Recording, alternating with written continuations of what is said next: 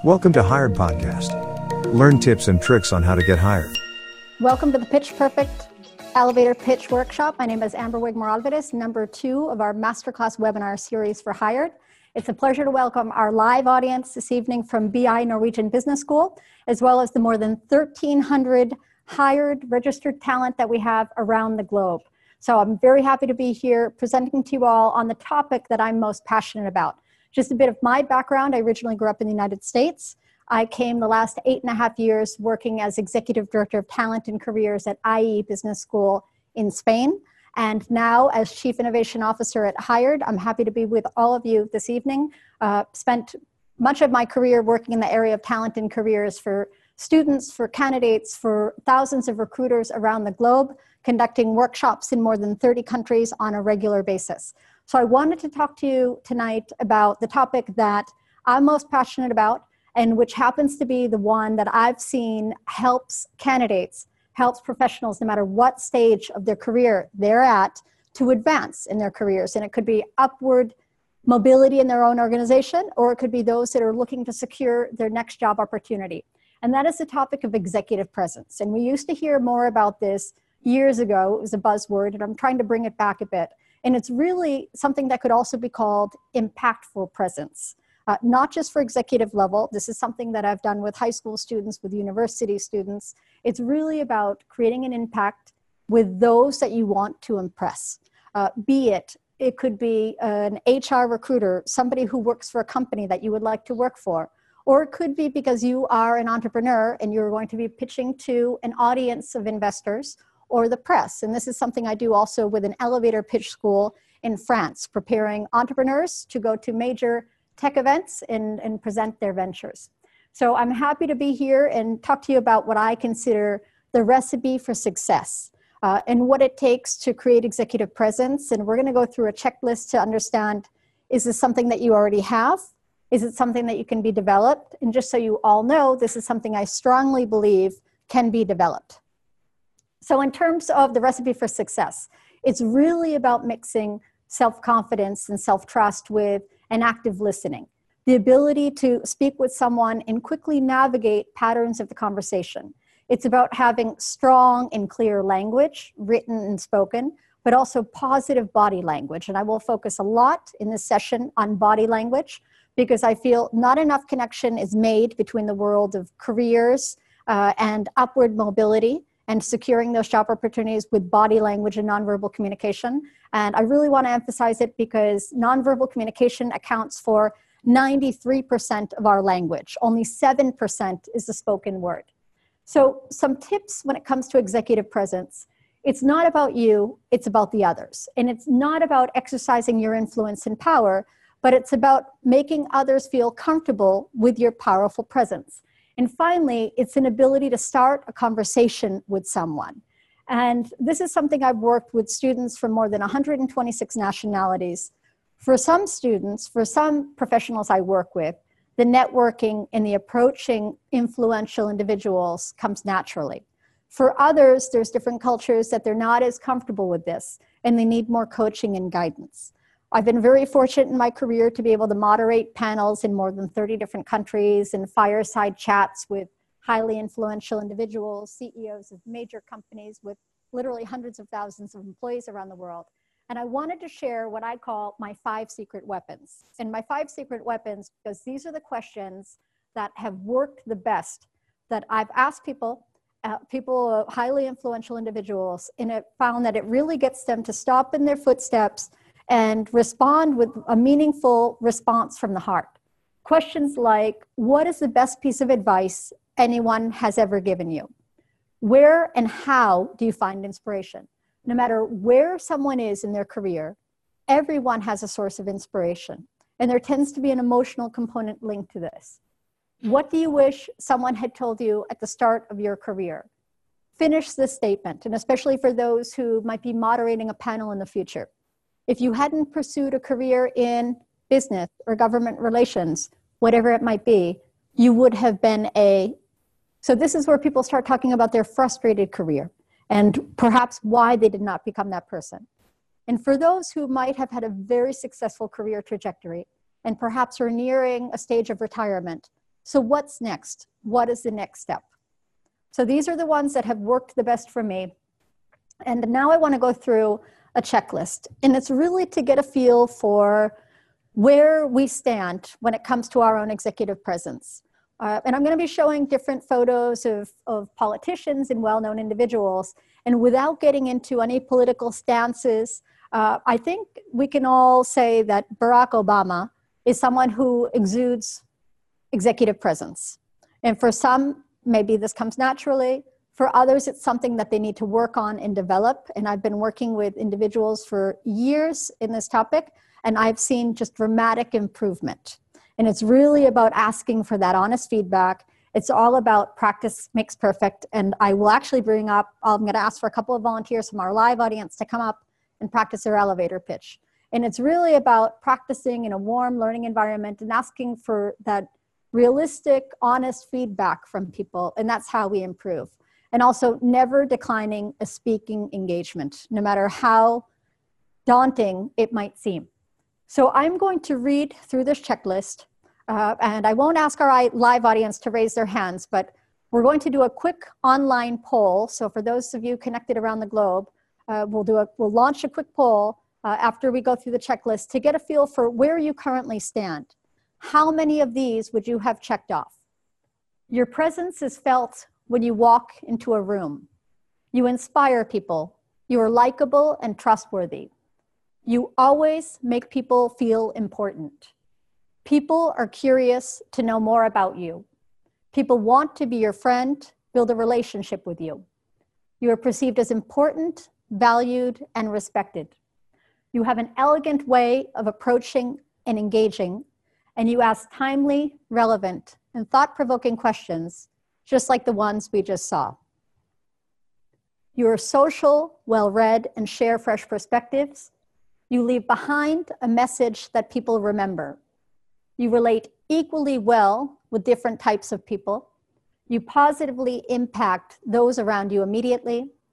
You share and create opportunities for others, and you smile and maintain eye contact. So now we're going to launch the quick poll. And think about how many of these would you have checked off? Do you have executive presence? Would you be in the 0 to 3 category, 4 to 6, 7 to 9, 10 to 12, 13 or more? If you're in the 13 or more, you're welcome to teach this workshop with me in the future. So just think about where you stand, and perhaps we'll give it just a few more seconds, and we'll see where our virtual audience stands. We have the results? Yeah, so 43% answered 4 to 6. Okay. 25% answered 7 to 9. 21% answered 0 to 3. 10%, 10 to 12. And 1%, 13 or more. Ah, fantastic. Okay, very good. So this is something that everybody can work on at all stages of your career. And I'm going to give you, we don't have much time, and I put into this presentation in the session what I feel has helped the people that I've worked with the most in a short amount of time to secure the job opportunities they were looking for, to advance in their careers, and to get to that next level of their career. So one of the main things is public speaking. And this is an area I've worked a lot on. And believe it or not, it is a fact that people are more afraid of public speaking than they are of dying. And that's true. And it's universal when we do this, different studies around the globe. People are more afraid of speaking in public than they are of dying.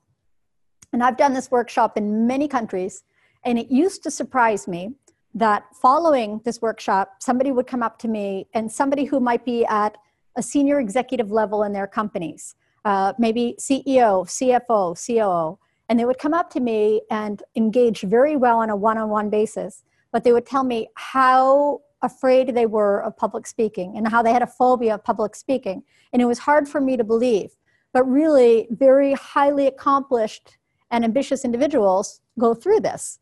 So I want to share the tips that have worked the best with coaches that I've worked with over the years, at all different levels of their career.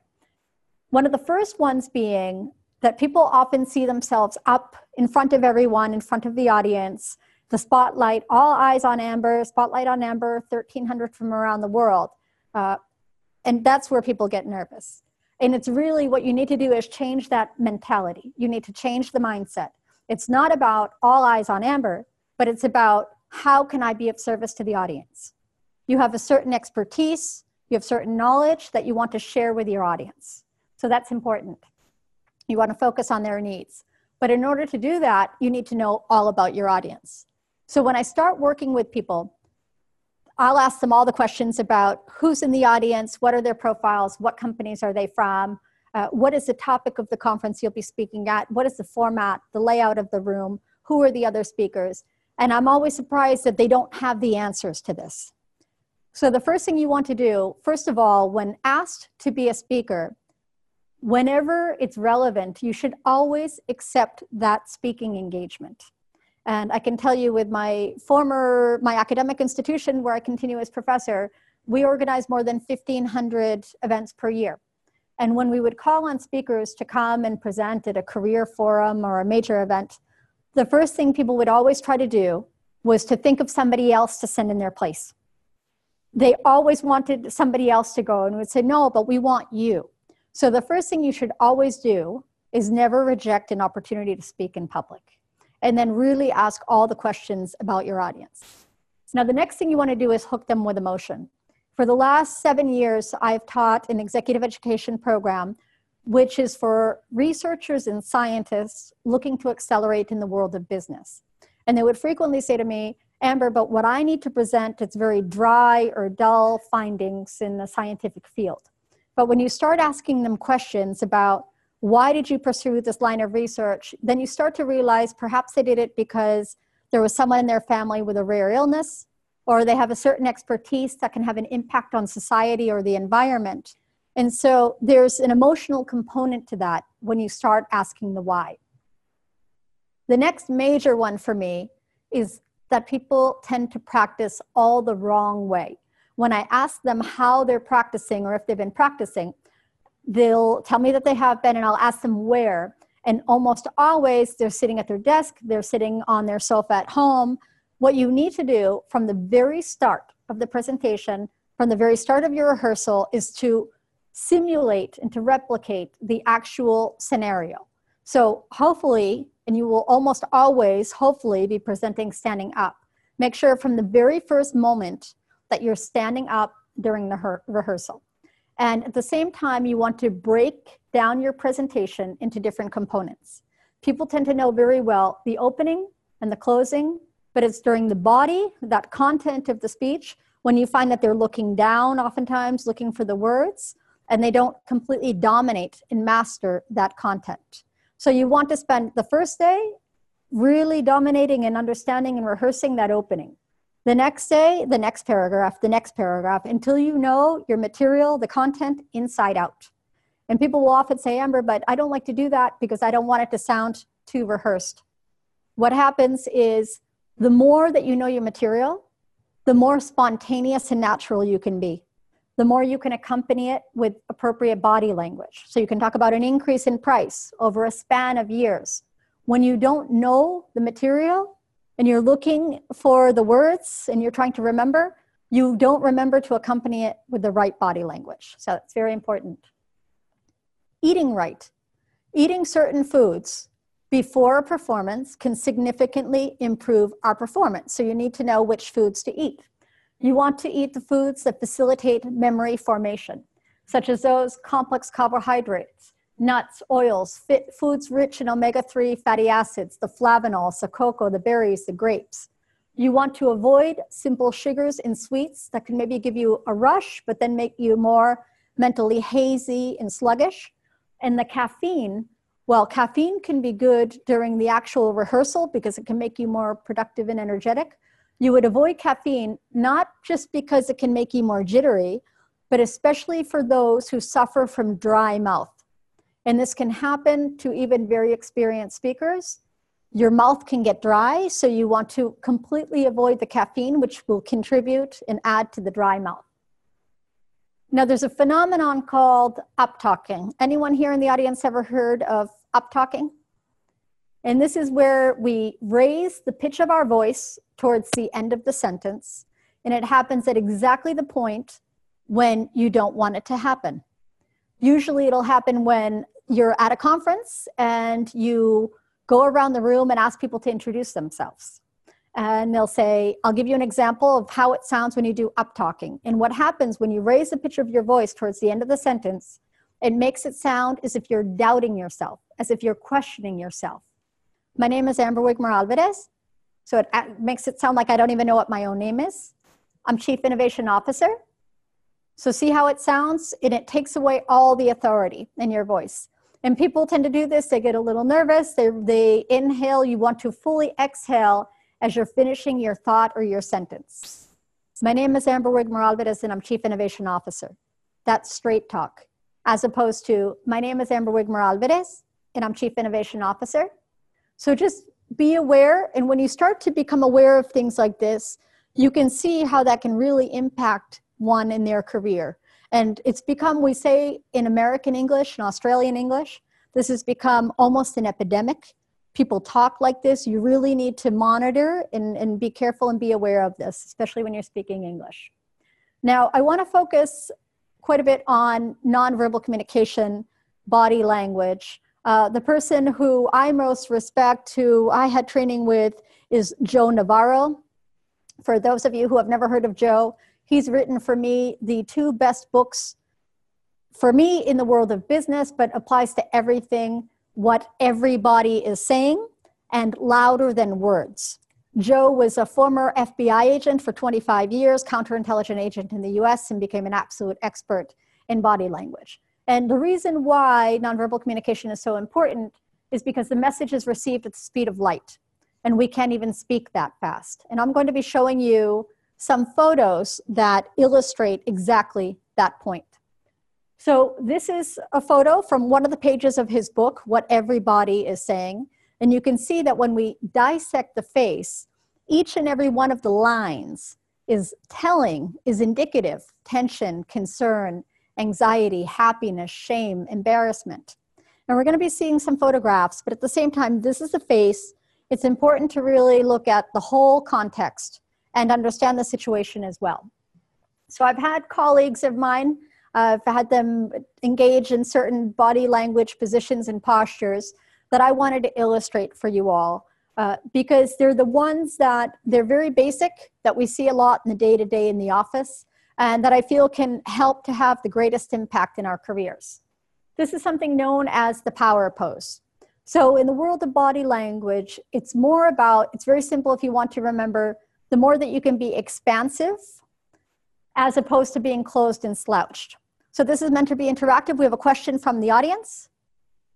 We were just wondering what the title of the book was from Joe. Joe has several books. He has What Everybody is Saying, Louder Than Words, and his most recent publication was the Body Language Dictionary. So basically, when you see different tells and body language, nonverbal communication, you can just quickly look for that. He's also written other books on dangerous personalities, poker tells as well, but those are the three main ones that I would recommend. He's also very active on Twitter, at Navarro Tells, and for me, the foremost referencing guru. Yes? Do you have any tips for how we can train our voice levels going up and down? The voice level is a whole other aspect of nonverbal communication and very important. Voice training. I would recommend looking into a voice training course. There's different theater schools and workshops that actually do this for the world of business and for executives. So I would highly recommend voice training.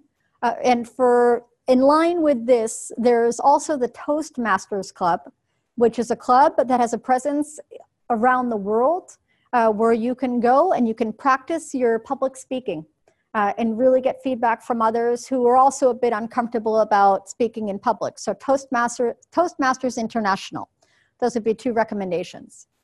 So it's really about to show your power, to show your authority, always being more expansive.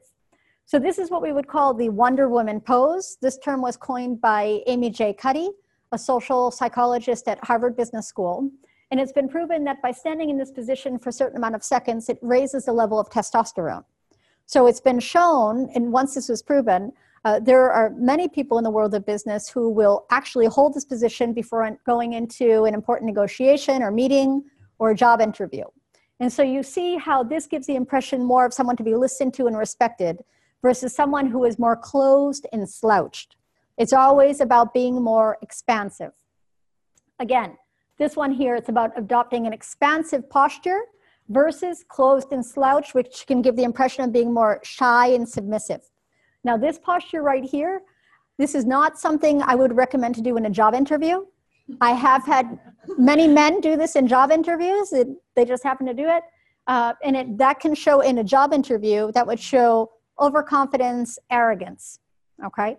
But on the day-to-day, in an informal work environment, that would be fine. Of course, informal environment. You really need to understand the context of the situation. There's something very interesting called the eyebrow flash. This is how humans, we make split-second decisions on things like when you're meeting someone, a quick microsecond raising of the eyebrows gives the impression of someone who's more welcoming, collaborative, and if you want to increase your likelihood of being liked by someone, as you meet them, as you shake their hand, a quick eyebrow flash. We have another question. Yeah, how about the position of running through the finish line when your arms are in a Y shape? When your arms well, that would be one of probably success, accomplishment. You really need to understand the whole situation. And that leads me to, oftentimes I've shown photographs and people will say, what do you understand about this picture? And you really need to understand, first of all, who took the picture? Who asked for the picture to be taken? What was going on? What was the temperature in the room? Because there are certain things that we do. Sometimes the folding of the arms, it could be not because somebody is being closed or they're disinterested, but it could be because of the temperature in the room.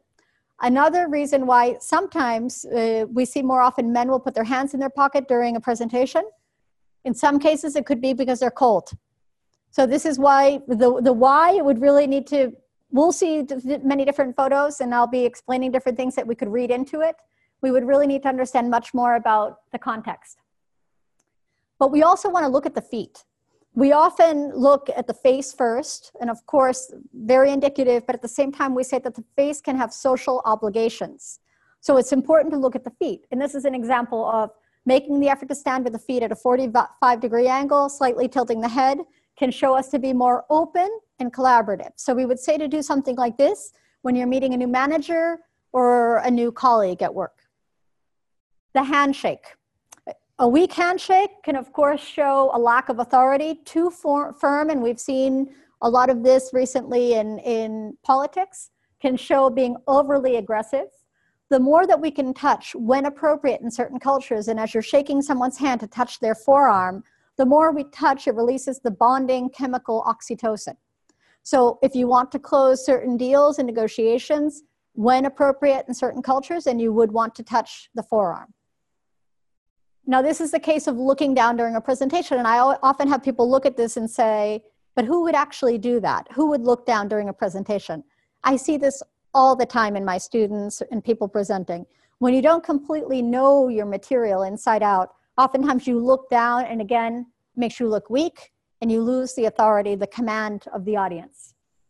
Now, this is the case of angling the body away. This can mean a couple of different things. It can be showing that you're feeling distrustful of the person that you're speaking with. It also can be cultural. So having grown up in the US, but been in Spain for 20 years, I would often find that when my American students would come up to me after the first class, oh, you're from the US, me too. Where are you from? I find that they physically take a step back from me. And it's because after 20 years in Spain, I'm simply standing too close. So again, an example of why you need to really understand the whole context of a situation before trying to read into nonverbal communication. Now, the folding of the arms, and I think this is where we have one of the biggest misperceptions in the area of body language. This one clearly can show you're being closed off in the stance, you're disinterested, you're not buying into the person's message. But then we have this case here where it's really just stress relief. You're massaging your other arm. And this is really showing there's just some sort of anxiety, but not necessarily with the person that you're speaking with. Then finally, we have this one, which is a self-hug. And we find the woman in the second row, a couple women, are actually in this position right now. Now, the self-hug, this is a very common position when you're listening to a speaker. And hopefully it's not because you don't trust my message, but because you're just relaxed and listening. It's a very common position when you look around a room and you're either waiting for a speaker to present or you're listening to a speaker. And what's most interesting about the folding of the arms, if you think about it, we hardly fold our arms at home. We do it much more in public. Now, I want to show you some real life examples. And these are two former colleagues of mine. And this just shows exactly what Joe Navarro says, how the message travels faster than the speed of light when we look at photographs. Now, they were on a different campus presenting, and for logistical purposes, I needed to know if their presentation had finished. So I sent a WhatsApp message to a colleague and said, did they finish presenting? And I received this photo. And what's incredible, there's so much that you can read into this. First of all, you have the gentleman who was in the back. He was actually the one presenting to an audience of more than 100. He was presenting a strategic plan. There was a lot of commotion from the audience, not thinking that they could reach that objective, those KPIs. And so suddenly, the gentleman up front, his boss, the mastermind of the plan, gets up to take over the presentation. So you see the gentleman in the back, he's doing something called looking askance. Looking askance, it's a body language term. And what I love about this photo is you hardly ever see this happening. And it's when you stand with your hands by your side and you look off like this to the side and you're just completely not trusting, not believing the message that the person is saying. So you can already, that was incredible. But then you see his boss, and what do you notice about the gentleman up front? What is it that stands out the most? Confidence. And that's exactly what this photo is saying. And what represents confidence the most? Take a look at his fingers. The wider the fingers are spread open, the wider open your fingers, the more passionate you are about something and the more confident you are. So he's leaning into the audience and his fingers, they couldn't be spread more wide open. So you see how much is going on in this picture. The one who is completely disbelieving the plan, now he's in the background, and the boss, the mastermind, so passionate and confident that this can be done. Now we have a 1960 presidential debate. We have Nixon crossing his arms when talking to JFK off the air. Clearly, this is not someone who's cold. This is someone who's feeling intimidated, as his biographer would say, by Ivy League types. This is a great example. This is one of my favorites, using the legs as barriers. You have Gore Vidal on the left and William Buckley on the right, using their legs as barriers during the '68 Democratic National Convention. You see how they're crossing their legs away from one another. This is something that you want to be very aware of when you're in a job interview. If you're going to be crossing your legs, you always want to fold it towards your interviewer. If you're moderating a panel, you want to do the same.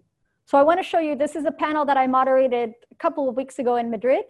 And as the moderator in this case, I was in the middle, so I had both feet on the ground. Had I been on one of the extremes, which is often the case in moderation, I would have crossed my legs like this woman from Congress towards everyone else. You can see she's clearly a polished politician and understands body language. It was very evident. Now, this woman here, she's crossing her legs away from me and two other panelists. So in her case, also should have probably had both feet on the ground. Same with the other woman. She's crossing her legs towards the gentleman at the end, and he's just slightly crossing his feet. Could have gone the other way, but that's not so bad.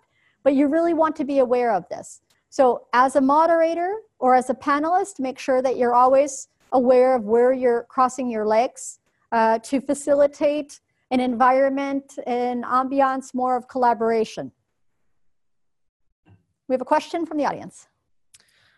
I know we were talking about leg barriers, but the question has to do with, does smiling before or during a presentation make you appear less confident?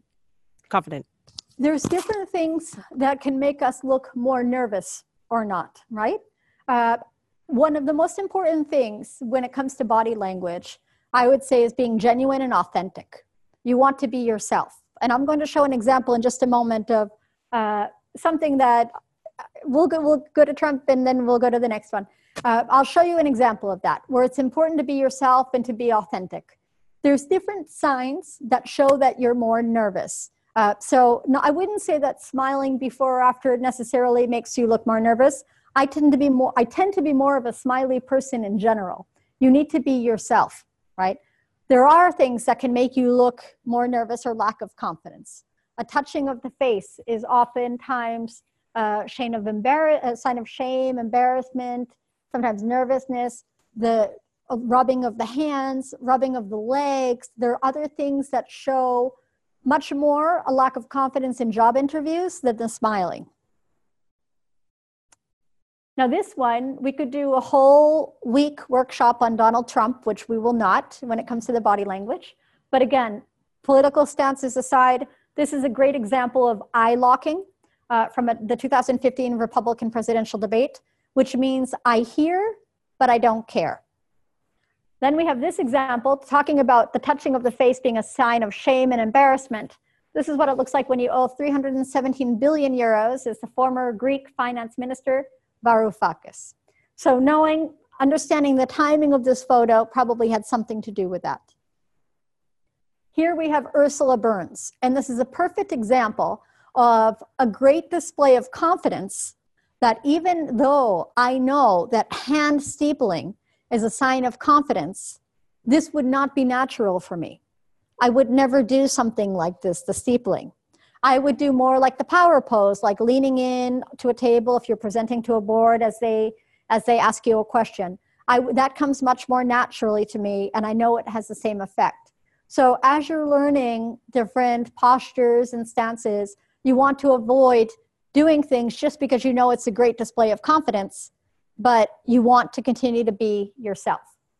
Then we have Thorning-Schmidt, the former Danish finance prime minister, doing what we call the pseudo-praying gesture. So when you do the pseudo-praying gesture and it's accompanied by her facial expressions, like her eyebrows, the eyelids, this is something that would be condescending. It would be a patronizing message. So this is the nonverbal message that we're getting. So unless she were presenting to a group of preschool children, if you don't want to alienate your audience, you would avoid doing something like a pseudo-praying gesture. And this is why it's important that when you will be presenting, that you get the feedback honest feedback from people that you can ask them for advice during the rehearsal. And I just want to show with this photograph how context is vital with body language. So take a look at this photo. And if you see in just a moment how a hand can change everything. So we go back, and now you see the hand. Changes everything. So now I want to link what we just saw with personal branding and the use of the elevator pitch as one of the many methods to create an impact with those that you want to impress. Again, be it someone who's a recruiter for the company you would like to work for, be it an investor for your business plan.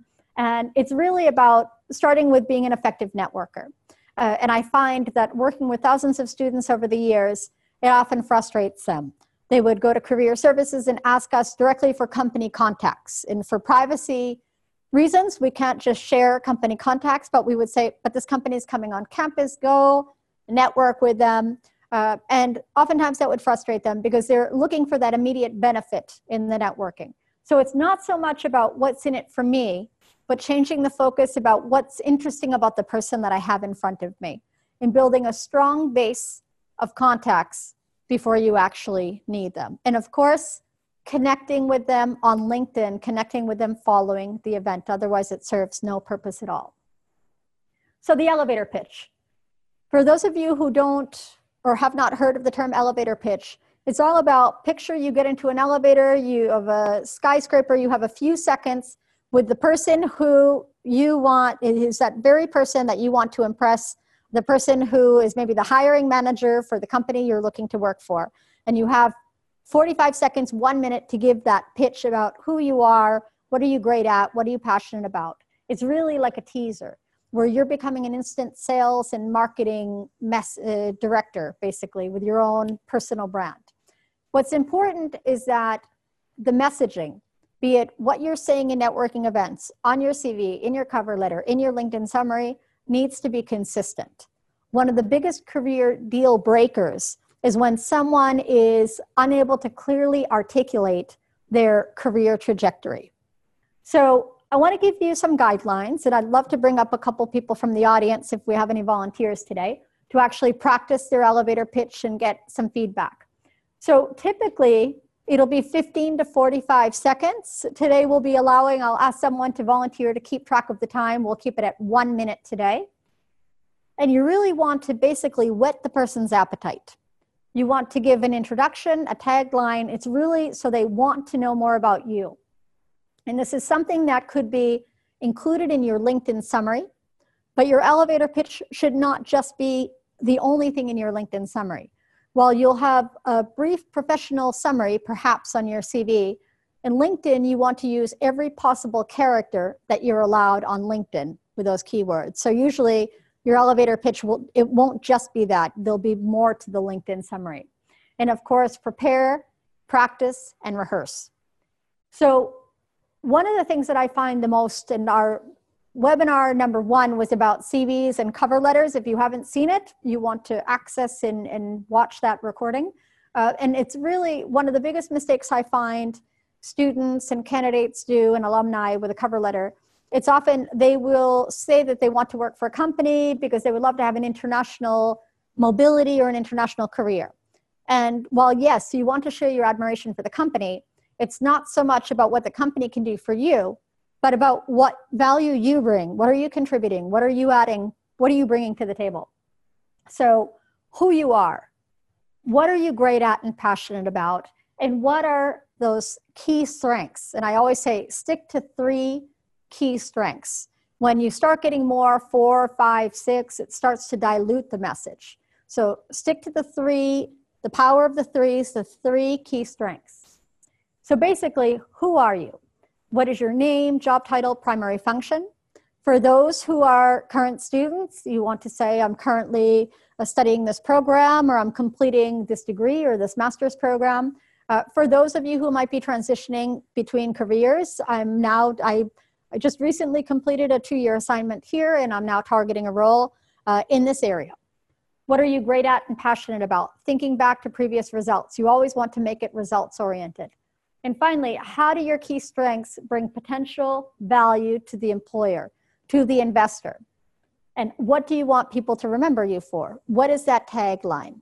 Where do you want to create that impact? Now, this could be mine. And this is something that will change always depending on who I'm speaking to. My name is Wigmore Alvarez, and I'm a talent services professional. Now, I found that in different countries, sometimes certain roles, Chief Innovation Officer, yes, is quite understood. But if I were to give my former role, Executive Director of Talent and Careers, many people don't understand that. They don't understand what a career services department is. In many countries, academic institutions don't have a career center. So I would find it would make more sense to slightly change it to make it more understandable. For more than 17 years, I have worked with executives in the area of talent, helping professionals find their motivations that will lead them to success, as well as recruiters looking to identify top talent for their organization. My passion is to improve and accelerate the matching between graduates and professional opportunities. So every time I say this, it comes out completely different, no matter who I'm speaking with and what the forum, what the venue is like. But that you get the overall gist of it. So when I work with the elevator pitch school in France, and I practice and I help prepare entrepreneurs to do this pitch before investors and in front of the press, I'll ask them, I really get an understanding of, Have they ever drafted a pitch before? How many times have they pitched? Are they comfortable with the structure of the pitch? They want to be comfortable. They want to be confident with it. Who will they be pitching to? And finally, I get a general understanding of their comfort level in public speaking. And that's why it's so important to never reject a speaking opportunity. Now, I'll bring up, hopefully in just a moment, a couple volunteers. We should have time. And this is really when after you do a pitch, and if you're going to be asking people for advice, you want to ask them about and really get a feel for the structure. Were the ideas and the thoughts well organized? Is the structure logical? Is it clear enough for a general audience to understand? I always say this should be something that should be understood easily by a 12-year-old child. Really, because you never know who you have in front of you. And you could be aiming for a highly technical role, but the person in HR does not necessarily have that technical expertise. So make sure that your message is clear enough. Eloquence. How clearly, how eloquently did the speaker express him or herself? How was the level of energy? Was the pitch convincing? Was it genuine, passionate, memorable? Was the speaker able to persuade the audience? Did it sound confident? The performance itself. So was it within the recommended time limit? Was each component, that opening, the body of it, the closing, was each one meticulously executed? And finally, the stage presence that was used. Was the space used appropriately? The voice, the pauses, was it too loud, too soft, too quick, too soft? Was it too many filler words, too colloquial or not? So this is something that you want to consider. Now, what I would like to do, and just remembering that it's a warm learning environment, and I always think this is the best opportunity to volunteer to come up and actually practice and get the feedback. And it's really incredible when you hear the feedback from people in the audience, how you don't realize maybe some things that you were doing before. And there are certain habits or body language that we can't immediately eliminate. There's people that sometimes play with their ring during a presentation. But it's about starting to become aware of that and then doing it less and less, doing it slower until you eliminate that behavior. So I would like, if we have any volunteers in the audience, to come up. Do we have any volunteers this evening? Come on up. And I would say that our volunteer this evening, I'm going to have her speak with me. We're going to pretend as if we don't have the audience. And you can use it as if you're coming up to me, and I could be either because I'm a recruiter at the company you would like to work for, or I'm an investor and you have a business plan. So use it for whatever is beneficial for you. And what might be slightly uncomfortable is that typically a person would engage you in conversation. I will ask if we have a volunteer to keep track of time, 1 minute. Then I'd rather hear your pitch and rather than engaging you in conversation. So if do we have, let's see, a microphone? Perfect. And we have somebody who can time, 1 minute, perfect. Okay, hello? Okay, shall I keep it? Yeah, if you just want to hold it, okay. Yeah, hold it up like that. Is that good? Yes, perfect. We're good to go. Okay. Hi. My name is Nina. Nice to meet you. I'm in my final year of leadership and organizational psychology, and I thought that this workshop would be very interesting for me because I'm planning my career in human resources. So I'm looking forward to learning from you, and already I could say that I learned quite a bit. And yeah, I'm looking forward to what's more. Definitely interested in that. Thank you very much. Okay, good job, Nina. All right, so feedback for Nina. Any feedback from the audience? Yes. It was only 30 seconds, but you should speak more slowly. Okay, she spoke a bit fast. I agree. And oftentimes that comes with the practice. So what I do with the elevator pitch school is we have the entrepreneurs, they pitch, they do the rehearsal, and it's incredible how much they improve when you have them do it the second time by just slowing it down. It was very good. I got her name, what she's studying. And in her case, this is very good. She was clear about why she came up to me. Now, one thing you can always remember, and one of the biggest takeaways that I say, and I probably said it in the last webinar, is if you ask for a job, you'll get advice. if you ask for advice, you'll get a job. So when you go up to somebody and you don't really know what to say, it's always great to ask for advice. When you ask for advice in the right way, even if they're not necessarily the person, oftentimes they'll think, but I can put you in contact with someone. So asking for advice. So clearly I would remember. Now, something she could elaborate on. Obviously, I've been working in human resources for many years. Perhaps maybe the more specific you can be sometimes. So I'm focusing on human resources. Maybe if you could talk about if there's a certain industry, maybe it's not your case, but if there's a certain industry, if there's a certain geographical destination that you're aiming for. I'm focused on working in human resources in the UK. Any advice you might have. Because oftentimes I have students that they try to keep it more vague. I'm interested in any industry. I'm interested in 5 different countries. But when you do that, they think that if they're more specific, it closes doors for them. But being more specific allows the person that you're speaking with to think of contacts and to help potentially match you with someone. So now I know you want to work in human resources. It's actually a field where many business schools don't have programs in HR. And I know many opportunities in the world of human resources because they tend to, it's a small world, and the rotation in human resources, they tend to go to other companies. And so it's a small world and we all know each other. So when you do that in the future, just as being more specific, that would be more helpful. If you could be more specific in terms of the marketing or even a certain area within human resources.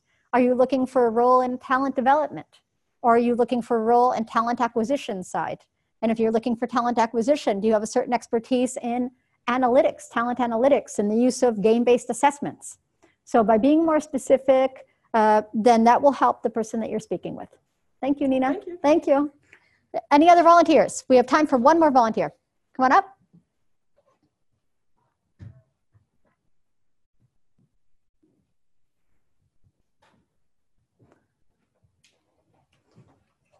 Same thing. Hello. Hi. Hi. Hi, nice to meet you. Nice to meet you too. My name is Roberta. I study Master in Strategic Marketing Management here in BI. I have a Bachelor in Journalism. I'm from Brazil, and I already worked with digital marketing. That it's my passion. And I saw the position in Hired in the BI, in the Hired website. Great. For sure. And I was very interested because I really like content and SEO and social media and all those things, marketing really. Sorry, this last part. Perfect. Okay. So there's some key things. Roberta, thank you very much for that. One of the things that I'll just quickly give my feedback. I would have probably never said that you were from Brazil just from the space that we had between us. One thing is me, Spain, being very close, but you seemed very far away. I think it's because I really like Norway. Yeah, you seemed a bit far. But so it would have been more natural to be a little closer. I like there was a couple, she actually did 2 things in body language. One that showed that you were a little nervous, like the touching of the neck at one point. But then she did something where she crossed her leg towards the end. And when you cross your legs like that and you get yourself like off balance, that's actually a sign of like confidence, especially in front of a large audience doing that. You got more confident toward the end, right? So I could see there are certain parts of your message that you were more confident with. She had done her research, so she knew, and even though she had not prepared, but she had seen an opportunity on the Hired web that was great, that you mentioned that. So many people go to networking events and just simply don't do their research about who's there and who the audience and who you're going up to speak with. So that was very good. And now for both of them, for Nina and Roberta and the audience, whenever you do something like this, you want to make sure that you then connect with the people afterwards, right? Always reconnect. So you would not have necessarily had to go into more detail with me about the vacancy that we have, but simply the next day, same day, it was a pleasure meeting you. I would love to work for an organization such as yours. Any advice that you might have. Again, asking for the advice. That goes a long way. That would be my advice. Something very basic pro networking tip. that whenever I ask the audiences, if I were to give you a name tag, if I were to hand you a name tag, where would you put it? Where would you put your name tag? On which side? I would put here. You would put it there in, okay. Here. Okay, all right. So most people would put it on automatically on their left-hand side. Almost everyone, 98% of audiences. And when I go to conferences, almost everyone, and I actually go and I do this and I see how many have it on the left-hand side, almost everyone, especially men, their jacket pockets, if they're wearing like a suit jacket, there's a pocket and they tend to put it here. You want, if you had it on the left-hand side, when I go and I shake your hand, my eyes go to the right-hand side. So you always want to put a name tag on the right-hand side, okay? But very basic, but a pro networking tip for pro networkers, if you want people to remember your name, they're gonna see it over here. And for obvious reasons, I would avoid putting it other places where you don't want the eyes to go, right? So people that hang them down here, yeah. So without going into further detail, to put it on the right-hand side. It doesn't feel natural to most, but that's where you would want to put it. Thank you very much, Roberta. Good luck to you. So as a quick recap, executive presence is absolutely something that can be developed. You want to find your own executive voice and your own communication assets. You want to be genuine, seeking honest feedback from people. And this is something I did with Joe Navarro. He being my foremost guru reference in the world of executive presence and body language, and knowing he's based in Tampa, Florida, I moderated a major event a few years back in Miami, and I invited him to come and see me. And everyone thought, Amber, you're crazy, it'll make you more nervous. I wanted that honest feedback. And he arrived probably at least an hour before. He wanted to see how I greeted everyone that came into the room. And during the full hour of the moderation, every time I looked up, first of all, he was never sitting. He was always on a different point of the wall, and he did literally a full 360-degree evaluation. Some great takeaways from that. One of the first ones, I was moderating a panel of executive search consultants, headhunters. I was on stage, an audience of more than 100. I was at the podium. I had my panelists here on the stage. Biggest mistake was being behind a podium. You never want to have a barrier in front of you. Always get out, have a lapel mic, have a headset mic. You don't want a podium, a barrier, nothing in front of you. The second one was the arm gestures. The more short, choppy, quick gestures with your arms, the more indicative that is of middle managers. The more senior in an organization, the more broad, sweeping, and slow the gestures are. So you want to slow down your arm gestures always.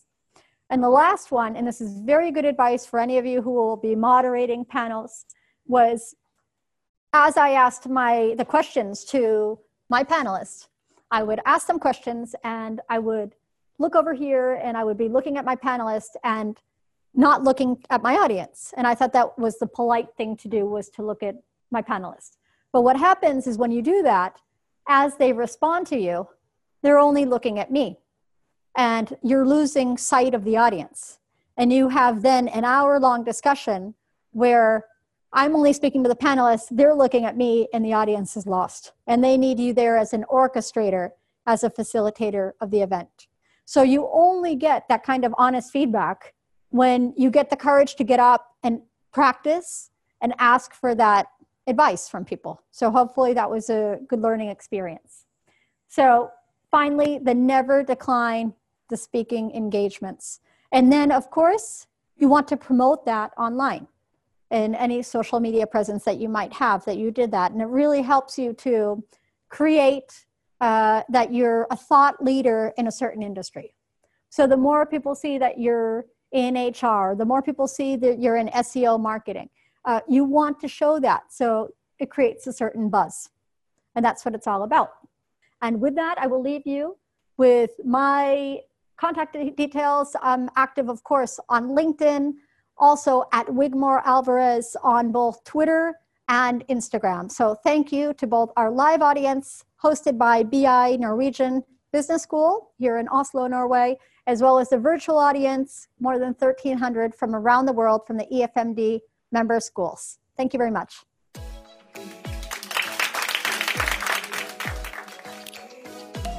Thank you for listening. See you again at the next Hired podcast.